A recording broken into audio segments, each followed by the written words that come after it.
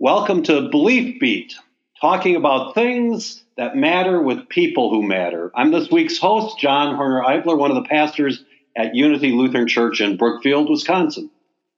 This week we felt the most timely thing we could talk about is our mental, emotional, and spiritual well-being in this pandemic environment of ours. The vast majority of us as human beings, when you think about it, have no real life experience with the abrupt and enormous changes that something like shelter at home has brought. And we all come into this with our pre-existing resources and coping skills, as well as our pre-existing stressors and problems, and sometimes incomplete ways of dealing with them. And let's face it, in the rush or the boredom of daily life, we all get into some ruts. And only when that rush is halted or the boredom broken up do we maybe find the mental space to begin growing again or taking a new approach towards life. This time we're in is really a time of huge challenges and setbacks for many people, but it's maybe also an opportunity for us to take some good steps in different and better directions. This just seemed then like a perfect time to talk to two members of our congregation who work as professional counselors and who I personally appreciate because of their ability to listen and reflect and then walk alongside other people to a fuller way of being. You know, there's a wonderful biblical word for that, the word shalom, and that usually gets translated as peace, which is correct, but it conveys a sense of wholeness and overall well-being. I think what we're all praying for everyone and for ourselves is shalom in today's environment. So today I'm joined by Kim Nodolf. Kim has been practicing as a licensed professional counselor for over 15 years, and she works with children and adults, families, and couples in an outpatient setting. And she started in private practice in 2013, and her office is located in Pewaukee. Kim, welcome to this podcast. Hello, thanks for having me, and I'm excited to be able to contribute today. Awesome. It's really good to have you, and let me also introduce our other guest for this show. It's Janice Johnson. Janice has her master's in counseling psychology and is a licensed professional counselor. She started her career in community mental health and crisis work. And for the past 9 years, Janice has been working with adults in her private practice, New Prospects Counseling in Milwaukee, if I remember correctly. Janice, it's good to have you with us as well. Thank you. I'm glad that I can be part of this today, too. Awesome. Hey, Janice, as long as we have you with the introduction, let's get started in the conversation. Like I said in the introduction, none of us has experienced a pandemic before, and none of us know when or how exactly this is going to come to an end. So I think this just creates a lot of stress and a variety of feelings in all of us. What would you say maybe are some strategies for dealing with all of these feelings that are welling up within us, and maybe also some strategies for how we effectively diffuse, for lack of a better word, some of the relational challenges that then creates between us as people. All right. Yeah, you're absolutely right. This is new to every one of us. And I think that we have to acknowledge that. And when there's newness, there's uncertainty. And when there's uncertainty, there's stress and there's anxiety. And so just acknowledging that that's a very real part of this is important. I think the thing that happens is when we focus on what we can't control, it actually makes us more anxious. And so it's so important for us right now to focus on the things that we can control.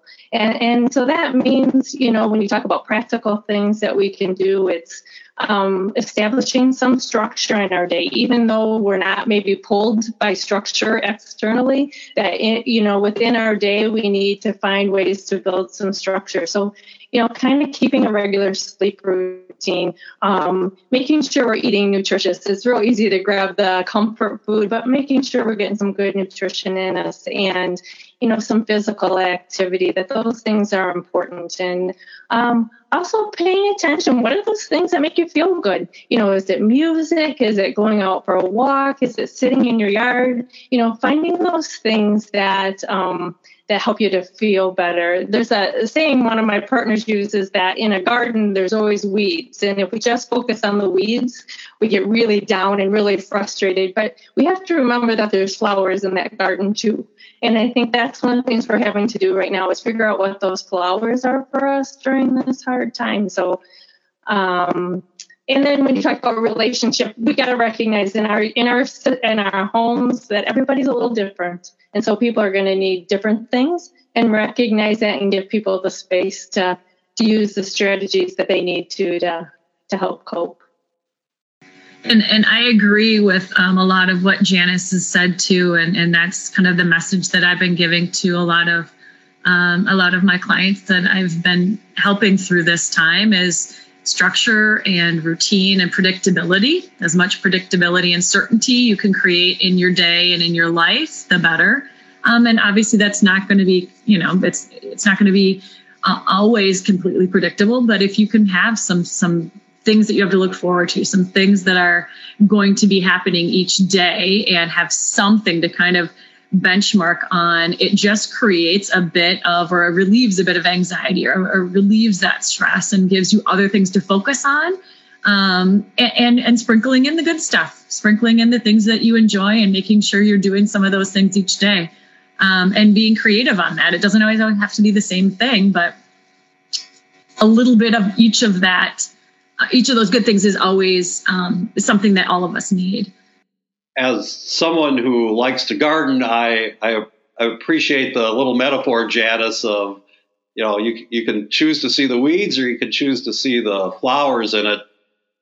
It's really striking, though. I mean, literally, as a gardener, how easy it is to really get focused on the weeds, and to allow them to discourage you in what's otherwise a really beautiful environment. Could you say just a little bit more about, what maybe contributes to that, and what also contributes to our ability to get beyond that? Well, I think it's kind of where we intentionally put our focus. We have to look at the whole picture. And so we do have to, we do see the weeds. And so it's not to try to live in this place where we say we only look for the good, because we are aware that there are some very hard parts to this. But I think when we can intentionally choose to focus on things that we know make us feel better, a lot of times I say to people, listen to a song that you remember from a time in your past, and kind of feel how that affects your body. I mean, it's almost like it takes you right back there if it was a good memory. And so find those things, and that's what I'm talking about when we say look at the flowers. Find those things that do that for you, whether it be music, whether it be playing games with people, whether it be looking through pictures of something that you did in the past that was really memorable for you and created a good feeling for you. So finding those things that kind of soothe our nervous system when it's feeling pretty anxious. And the other thing I would say to that, John, is remembering that this too shall pass. When we project out, when is this going to stop? I think you use that language. None of us know when this is going to be over, or when it's going to be back to normal. We just, one day at a time, that strategy really helps us. And so when we quit projecting out too far and focus on what we can control in the day, I think that's what's going to help us get through this. And this too shall pass. Yeah, that's. I think of Jesus of all people. I think a person who was well in touch with shalom and overall health. I mean, right in the middle of the Sermon on the Mount. I mean, literally the very center of the Sermon on the Mount. That's what he says. I mean, just keep yourself contained to today. It's not like there isn't going to be stuff to worry about for tomorrow, but life energy and the moment you have is life-giving, I think, for people. Hey, Kim, I think, there's so many different scenarios that people are experiencing right now, but I'm thinking about the fact that if you're a parent with children at home, whether that's little kids or teenagers, or in many cases both, you are suddenly thrust into a variety of roles for which most parents are not intentionally trained. You have become your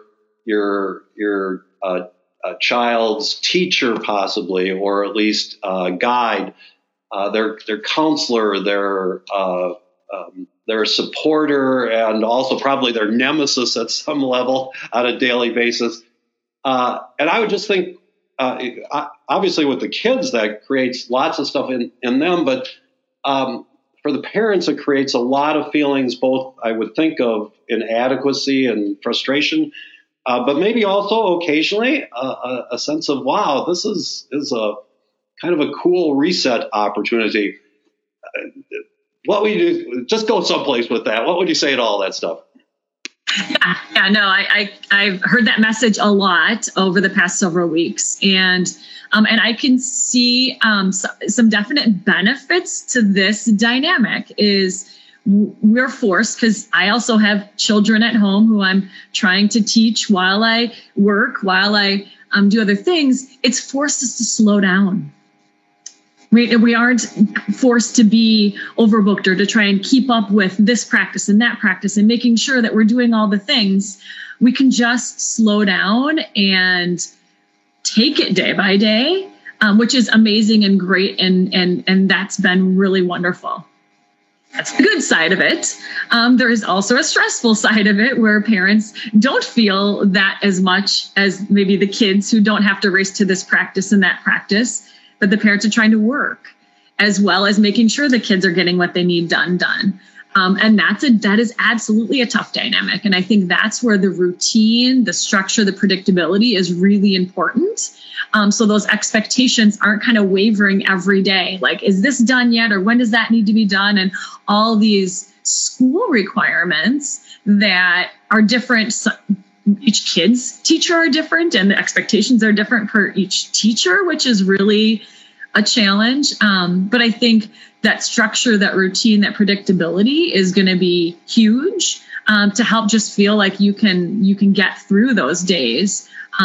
Using those teachers.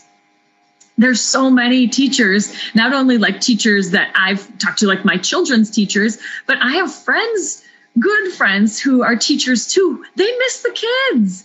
They want that interaction. They want to know what's going on. And if you have questions, they are so happy to connect, whether it's by phone or video or whatever that is. So having parents feel like they need to have all the answers and they need to do all that on their own, though it feels like that because we're in our houses on our own, isn't necessarily the reality. So really using those teachers, because they're missing the kids too, to be able to support parents, to be able to answer those questions, and the expectations that the parents have to have all the answers and know what they're doing constantly isn't realistic. And those teachers really want to still be a part of the kids' lives. So rely on those teachers and really challenge those expectations as a parent that you need to have all the answers and that you need to be doing it perfectly. Yeah. You know, I too would agree with what Kim was saying. And I think our mantra during this time has to be good enough. Good enough. Like, just accept you're doing that the best that you can. And the other thing that I think happens is, we're so worried that everybody else is managing this much better than us, and that everybody else is playing that role of teacher and worker and parents perfectly, and we're the ones that are struggling. So we don't say anything to people because we don't want people to know our inadequacies. But the more we talk to people, the more we realize other people, we're not alone. People are dealing with the same thing. And let's share that with each other and give each other ideas of how we can get through this. So, good enough to talk to people. And I think as parents, tag team, say, from this time to this time, you're the teacher and I'm the worker, have a schedule so that it doesn't feel like, if I know for myself, if I'm trying to do 3 different things at once, I feel like I'm failing at all of them. But if I can say, okay, during this time I'm teacher, then I can manage that much better. Kim, I just want to cycle back to you with on that particular topic, we've been talking a lot more with our members on the phone, and oftentimes we'll ask them if they want to pray for something at the end. And wow, invariably, almost every parent I've talked to, the first word they say is pray for patience. If you find yourself becoming impatient or angry, I'm presuming that's not an unusual reaction to this situation. But help people get a handle on that in a small way. I think I love what Janice said is really giving yourself a break and understanding and taking a bit of that pressure off. I think when we have those expectations and those pressures on that we need to be doing it a certain way, it increases the likelihood of having stress bubble over and having impatience, become a problem and so on. So adjust expectations is one piece of the puzzle. But I think if it is just piling up and we all forget and we get busy and our perspective sometimes gets off, is being able to know and take the breaks, being able to take a break, walk away, decompress. So understanding when we either as a parent feel ourselves getting stressed, or as a child, as a parent, we're watching our child, their patience start to decrease and their stress increase, is saying, you know what? We have the opportunity right now. We're not in a classroom. It's not rude to get up and move around. It's not, that's great. That's okay. It's almost an opportunity for kids to learn and become attuned to their own inner, emotional regulation. So if they are feeling themselves get frustrated, or we feel ourselves as a parent, we can model that. You know what? Right now, we're just going to take a 5-minute break, maybe go outside, get some fresh air. I'm going to walk around. I'm going to get a drink of water, but just no need to plow through. I mean, most of the expectations for the kids for school is maybe a few hours, where before, there was in school for several hours and then another pile of homework. So the expectations for the actual time dealing with school is lower. Not to say that it's not a big deal or it's not still significant, but taking breaks is absolutely relevant and good. So acknowledging and teaching that, a bit of that awareness of that emotional regulation, and doing something active is my go-to. Like move your body, get fresh air, take some deep breaths, those deep belly breaths, and then, circle back. Awesome. Thanks. Yeah. I think as more of a layperson, I just think it's so true of myself, and I would think of most people, how we trap ourselves in kind of unrealistic expectations, or we assume that's how you should deal with it, put air quotes around the should, and it's such a simple thing to just kind of get outside those expectations, and then you're just so much more relaxed, and I think more yourself in dealing with things when you're not kind of trapped by these kind of arbitrary or external expectations. So far we've kind of talked about a lot of things involving our kind of relational reality or group existence. There are a lot of people who live by themselves, or now are more by themselves than they typically would be, and I think that sense of isolation that shelter at home has been bringing people has been hard to cope with. And again, I don't know that in the short time we have that we can come up with lots of strategies for that, but help people understand those feelings a little bit, and how would they begin to get a handle on that. Janice, I'm hoping that's something you could take a first stab at for us. Yeah, we've been talking a little bit about, as a group, kind of when there's more people in the home, how that's a challenge, but it certainly is a challenge for individuals who are alone too. And I think maybe, that is time where it really is important to be creative in how we connect with other people. And so connecting with people, phone, text, video. And then there might be some people out there who that technology piece just isn't something that they are real comfortable with or want to do. Let's go back to writing some letters and sending cards. It's a great way. People love to get that mail and open it up and know that they're not alone, that there's other people out there that really put effort into thinking about them by reaching out to them in that way. And, the other thing I say to people is sit out in your yard. It's getting a little nicer now because even just seeing people go by reminds you that you're connected to this world, or reach out to your church or other organizations that you're a part of. And it gives us that sense that we're not alone. We're physically alone, but those people that are in our lives are out there and they're still with us and they're still walking with us. Yeah, and I want to piggyback on that and reiterate the importance of reaching out, however that might look. And there's been some creative ways that I've seen some kind of, a tough time where, kids have birthday parties and things that they were looking forward to that couldn't happen. They can't happen to the same degree, but people got creative and actually created this really fun, cool way to show even more support for these kids who are going through this separation during this time of their life where, it's kind of a big deal for kids and birthdays. So ways to just drive by. So you're not getting out of your car, and then they would do these drive-by birthday parades. And it's super fun. And the kids, the expression on their faces, they stand in the driveway and see all their friends in the car drive by, or different ways that people have been able to stay connected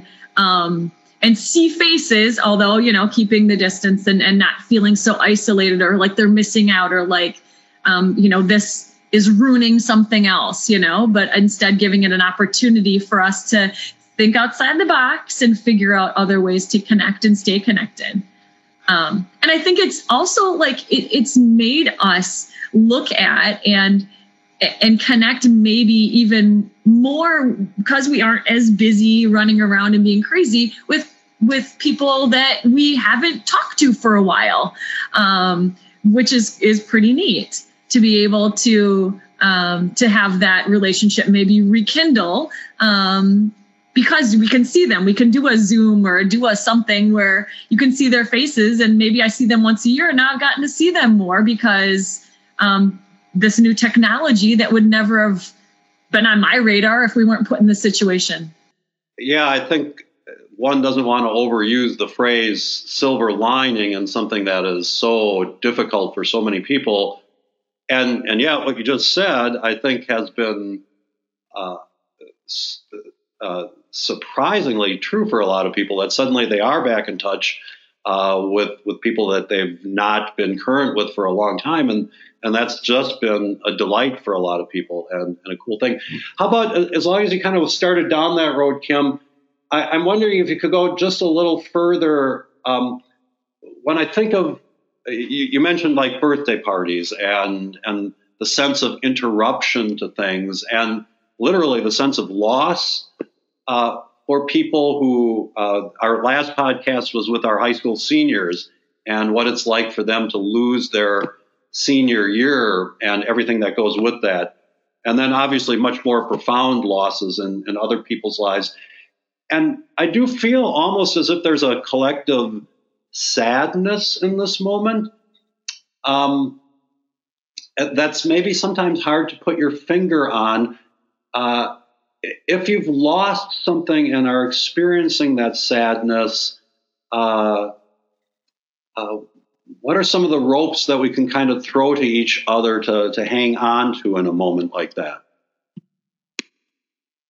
I think acknowledging that loss and talking about it, not minimizing it or not pretending like it's not there. I think in anything regarding our emotions, our mental health, talking about it, getting it out, processing it, and instead of stuffing it or pretending it's not happening or having just that bitterness hold on and not go anywhere, but just kind of stew in us, So figuring out, or talking with others who are in a similar situation, other seniors who are also experiencing that same thing, is really important to be able to have that connection and that, I don't know. I mean, not normalizing feelings, but just being able to talk about that and understand you're not alone.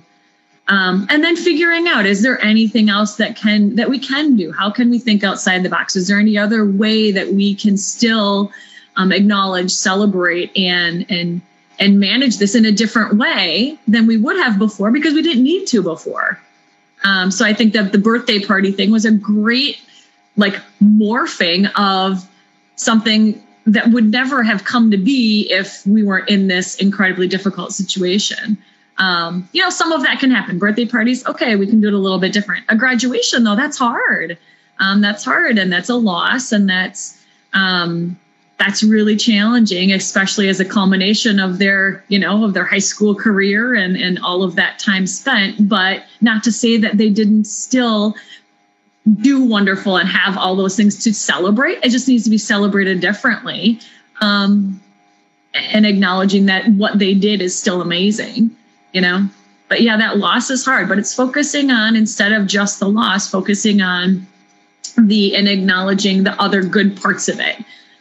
Whether it's a loss of something you're looking forward to, or whether it's, any kind of a loss. Whenever we focus on the tough parts of it, the parts that sting, that's hard and it keeps us stuck. But instead, if you can say, okay, what can I gather from this? What can I take from this? What can I use to move forward and see things a little bit differently? It helps, takes a little bit of that sting away. Awesome. Janice, I introduced that a little bit by referencing the small silver linings that are a part of things. I kind of going off of what Kim just said, we're facing a variety of new losses, new challenges, occasionally new opportunities, and then, financial stress, job loss or change, just all of the stuff surrounding us.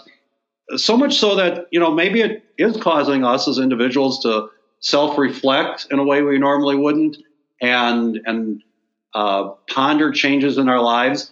On the other hand, I would think this is maybe not the perfect time to start making major life changes. Can you help us sort that through a little bit?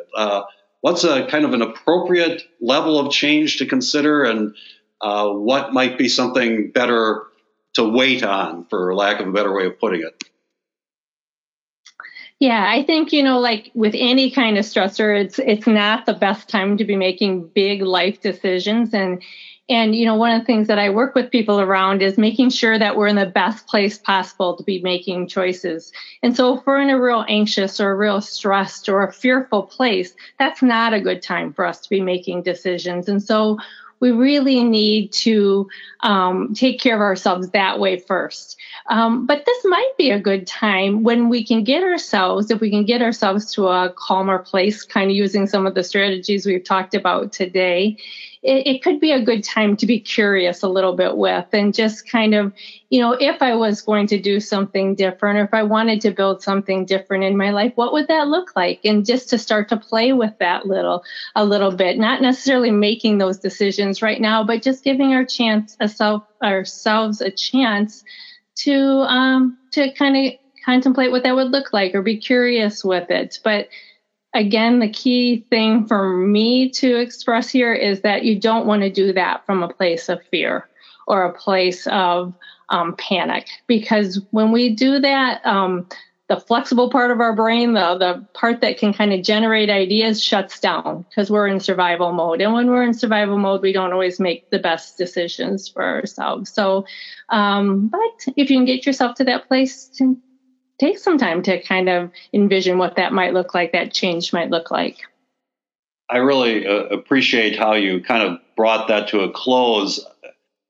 Again, thinking of our faith heritage, one of the contrasts we so often place before people is that faith is sort of the opposite of fear, because fear tends to make us very much in a silo, and it kind of makes us stupid. We are, as you say, in survival mode, and as a result, we're not really ourselves, and we're not able to be there for others in the way we'd like to be. So thanks for kind of grounding us in that. As we draw to a close, I'm wondering if each of you could kind of end our time together by reacting to this. In so many ways, this is such a unique time, and we have seen these amazing displays of human ingenuity and compassion and connection. What are some of the ways you could imagine us coming through this and out of this better as individuals and as a society, maybe? Kim, I'll throw that in your direction first, and then Janice, maybe you can be the last one to speak to that. Yeah, I think that this is a great opportunity, although incredibly difficult. But if we can take from it a way to have a better balance in life, I guess that is what I have seen happening more, have more realistic expectations for ourselves. I almost feel like our life, and maybe this is just what I've seen in my practice and maybe experiences, has gotten so fast. Everything is happening so fast. There's expectations that are really high with social media. Everybody knows everyone's stuff, and it's just information is coming at us, and life seems to be getting to be so much. And this slowed us down. We had to slow down. We had to stop and breathe. We had to figure out ways to deal with being. So I'm hoping we can gather from that, helping us find better balance in life.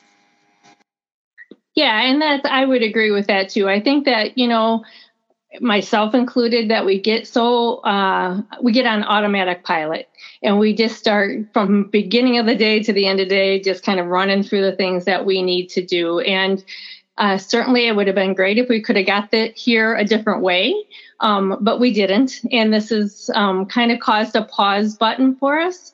And I hope that when we come out of this, that we don't just flip on the automatic pilot button again, but we continue to be intentional about reaching out to others, intentional about finding creative ways to connect and to show acts of kindness towards others. And, maybe just to be a little less judgmental of ourselves and of others, and just to really value connection and faith and grace with one another and grace with ourselves.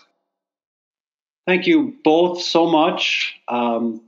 You have so much to share, and I just appreciate you taking the time to be together and talk about this. And I appreciate the people that you are with on a regular basis through your practices. And I, as a pastor, a lot of times pastors are the first place people stop, and I'm just struck so often by how hard that is to do, to in a sense ask for help in our relationships and our own lives, but also how beneficial it is when people do it, and they so quickly gain strength and momentum in their lives when they have support from an outside party that just walks with them through it. And you both are such great voices for meeting people where they're at and helping them, I think, especially extend to themselves a sense of grace and patience and compassion. And then that really spreads to others. So thank you so much to Kim Nodolf and Janice Johnson for joining us today. This is Belief Beat, talking about things that matter with people who matter. We'll join you again in another week with another topic. And we are so thankful that you were able to join us today. Goodbye.